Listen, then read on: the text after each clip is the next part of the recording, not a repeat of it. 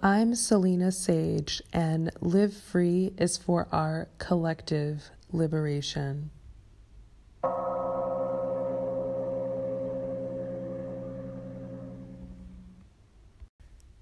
Namaste and welcome to Freedom Friday.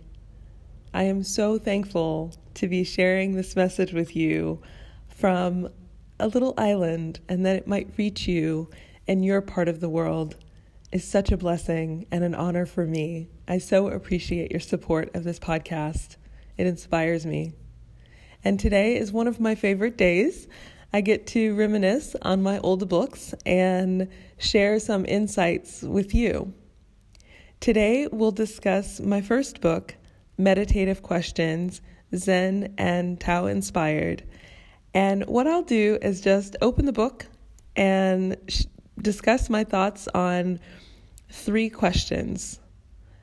As I always like to say, there's no right answer to any of these questions. It is meant to promote a spirit of reflection within you, and the ultimate goal is for both the question and the questioner to disappear. That is true awakening, which is so possible for you. So let's open the book and get to the first question. Oh, this one is, all misery is created by the activity of the mind. Is that true? Beautiful question. And I have to say that even for me, when I look at these questions, again, as I deepen in my own spiritual depth or growth, I see the questions differently. So now as I read this one, all misery is created by the activity of the mind. Is that true? I'm reminded of my position. So when we're operating from the position of the person or the body-mind, everything is personal. Things that happen to our person or thoughts that arise in our mind feel very harmful. They feel like attacks because we are identified with that state of personhood. But if we expand and shift our position to that of the observer, to the observer consciousness, all of that that's happening to the person doesn't touch us. We're merely observing, we're watching. We have distance from all of those things that are happening in the mind, in the body-mind.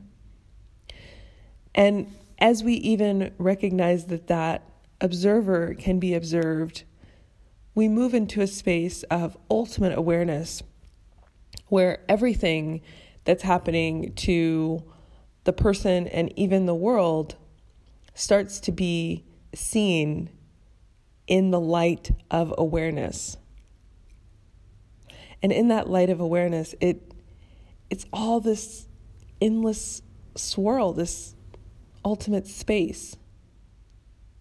And our position as consciousness is even more subtle than that space because we're able to see it. We're able to see that space, which means we're not that either. So as we deepen in our spiritual experiences, everything that's happening in this personal form begins to take on less and less weight. As we shift the level of our consciousness, we become more and more free because we recognize that the body-mind is not what we truly are. Everything is revealed as this illusion, in fact. But the first step is to shift to the position of the observer and recognize that what we're able to observe means that we have distance, we have space from that. We are not actually that. And the power to identify gives us the ability to shift positions. Okay, that was the first question. Got deeper than I expected. Second question. And I'm somehow picking pages today that have this like bluish purple color next to them, which is really beautiful to see in the book. So this question is, when you concern yourself with the activities of others, are you really just avoiding the things you need to do? When you concern yourself with the activities of others, are you really just avoiding the things you need to do? Wow, I really like this question. I think about it from a day-to-day personal perspective, in that sometimes we can get caught up in the little dramas and the things that are happening around us or to others that gets our attention. You know, I love sharing memes and funny jokes with my friends, but that is a form of distraction, and that's okay. This life is meant to be enjoyed as well. So I think that we have to give ourselves permission to laugh and to enjoy things. But we have to recognize that if we spend all of our energy and all of our time dissecting the lives of others, discussing the lives of others, we're not ever being reflective. We're not taking the time to really consider ourselves. And as we go deeper beyond just our personal self and our goals, our dreams, and our thoughts, if we start to shift to the more freedom-seeking path, I'll say, that requires a level of attention and devotion that's even greater, because we have to give this weight over some of the day-to-day things that may have once seemed so important. We have to make space for this seeing. When we make space for that seeing, we're able to achieve this incredible peace and freedom. But we don't see that at first. It seems like it might be a waste of time or energy. But truly, setting aside time, whether it be a meditation practice, a devotional practice, or even mindful walking, all of these activities are creating a space. They're allowing you time to deepen within yourself, so you ultimately reveal your truest nature. So while we can enjoy having conversations and living, make space for this investigation, for this seeing, because it won't harm you. In fact, it will free you. Okay. Last question.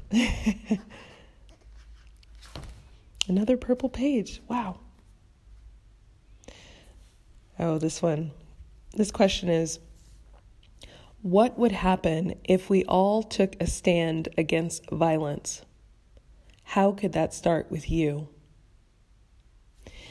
And I'm remembering, actually, when I wrote this question, I was in Bali, and I kept thinking, all of these questions that I'm channeling are amazing. They get to this deeper question of existence and reality.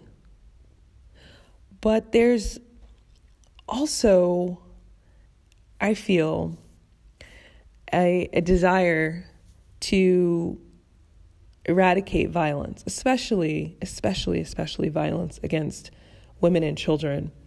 And given my experience at, volunteering at domestic violence shelters, this was really, this really touched my heart.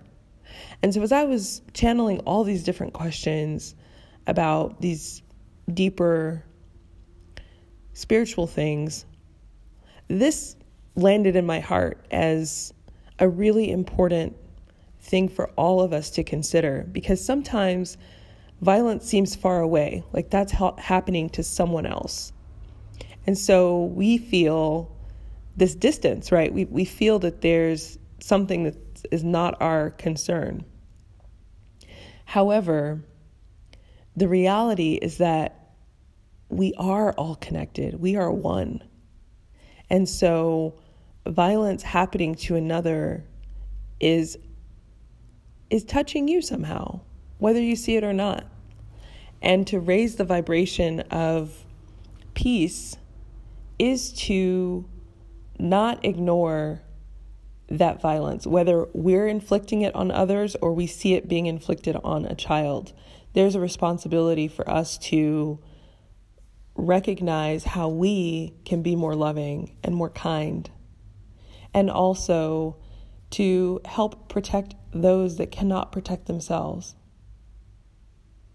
So often I've seen commercials about animals that have been abused, and it's terrible, right? That is also completely unacceptable.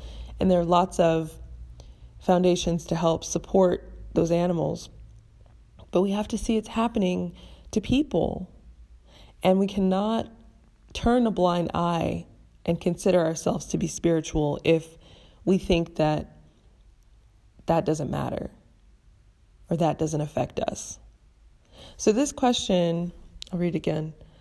What would happen if we all took a stand against violence?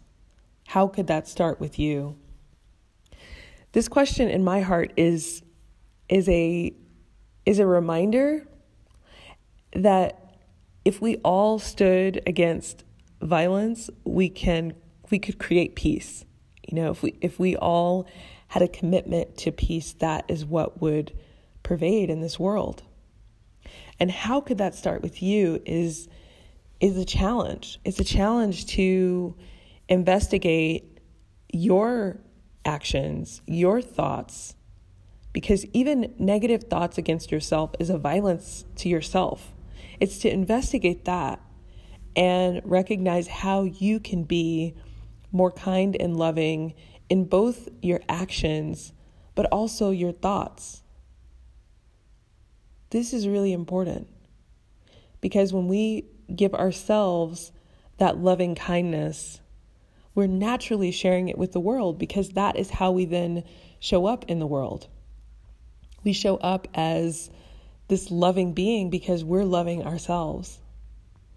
So this question, I'm glad to see it. I honestly forget about a lot of the things that are in my books because I haven't necessarily looked at them lately. But this question is a positive reminder of how we must be the change we wish to see in the world. And that can start very simply with checking ourselves. If an unloving thought or unloving action arises, we have to see it. And then our future actions have to reflect who we want to be in the world, how we want to show up.